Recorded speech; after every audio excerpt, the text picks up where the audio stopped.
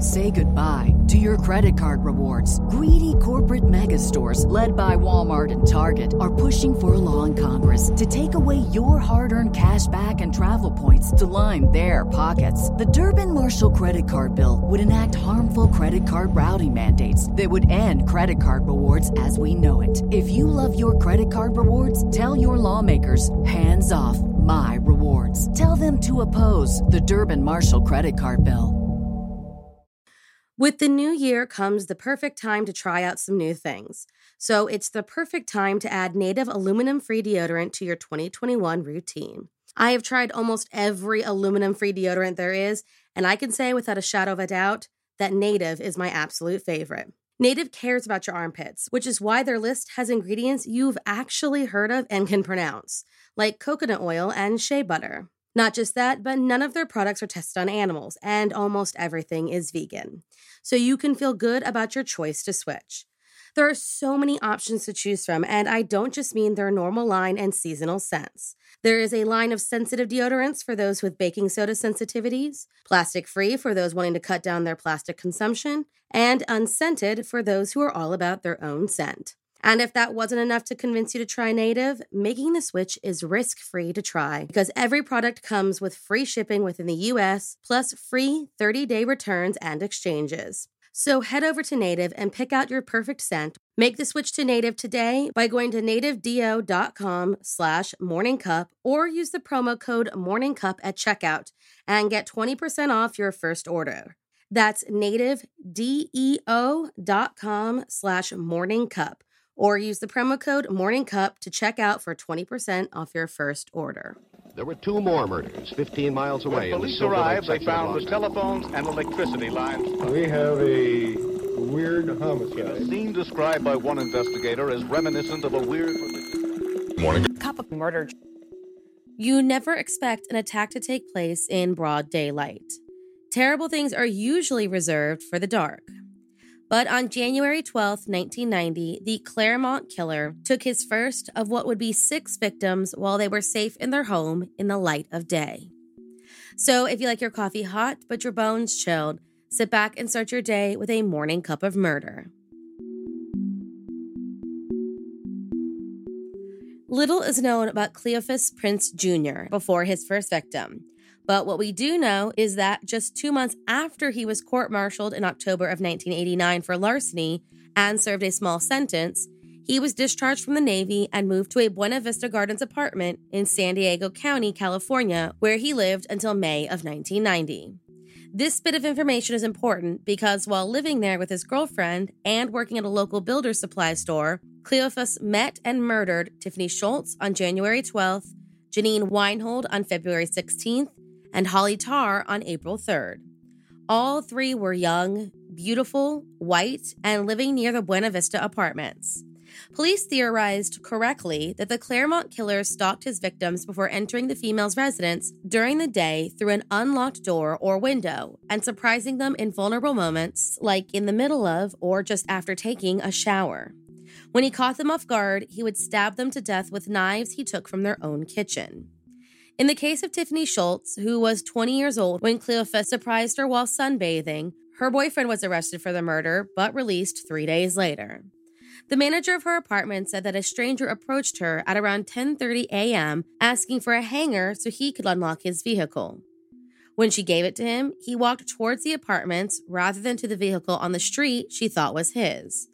Within hours of this happening, witnesses near Tiffany's apartment heard the sound of running water and loud thuds.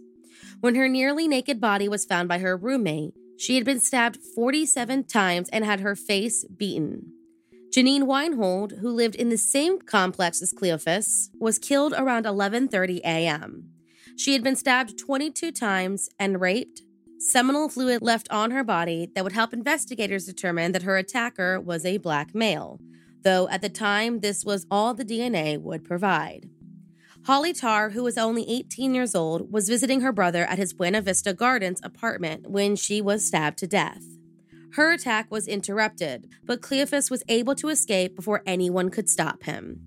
By now, the Claremont area was up in arms that a murderer was able to take the lives of these women in broad daylight inside of populated apartment complexes. A composite sketch was created and distributed throughout the area, and Cleophas made a few failed attempts at breaking into nearby apartment complexes. Then, in May of 1990, Cleophas moved to an East San Diego apartment complex and, on March 21st, broke into the apartment of Elisa Naomi Keller and stabbed her to death. At her scene was a number of circumstantial pieces of evidence that tied Cleophas to the crime, and he was seen wearing her gold nugget ring, but for some reason, the crime was not connected to him. Pamela Gail Clark was the next to fall victim to the Claremont killer. She died on September 13, 1990, and was struck while showering in her home. Her 18-year-old daughter was asleep in a nearby room. When a colleague came upon Pamela's body, she was covered in 11 deep stab wounds, and it looked as though she'd been dragged into the entryway of the home. Amber Clark, Pamela's daughter, was found lying halfway out of her room, her clothing pulled down to expose her breasts and legs spread apart. She too suffered from 11 stab wounds concentrated in her chest. Pamela belonged to the same fitness club as Cleophas's girlfriend. After her murder, he bragged to friends and wore her wedding ring on a chain around his neck. San Diego police worked tirelessly to find the man who killed 6 women. And finally, in February of 1991, he was caught breaking into a Scripps Ranch house after following a woman home from the same health club he followed Pamela home from. When he was caught by a neighbor who came to help, he claimed he was trying to find a female friend who entered the home. Eventually, he realized his lies weren't working and ran off.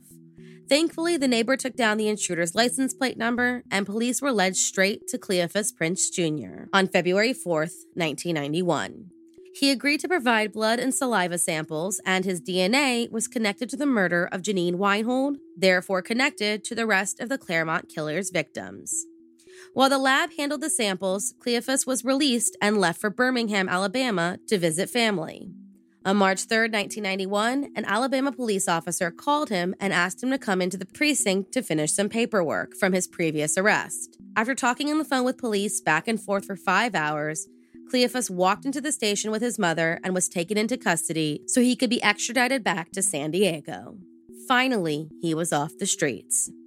During his trial, Cleophas's lawyers attempted to argue that 3 out of the 6 murders could only be connected to him via circumstantial evidence. Apparently, the jury didn't agree, and on July 15, 1993, he was found guilty on all 6 counts of first-degree murder and 21 other felonies. He was sentenced to death on November 5th and remains at San Quentin appealing his sentence. Thank you for joining me in my morning cup of murder. Please join me again tomorrow to hear what terrible thing happened on January 13th. Don't forget to rate and subscribe and let me know how you like it. If you want to help support the podcast, there's always Patreon or just sharing it with your true crime obsessed friends. And remember, stay safe.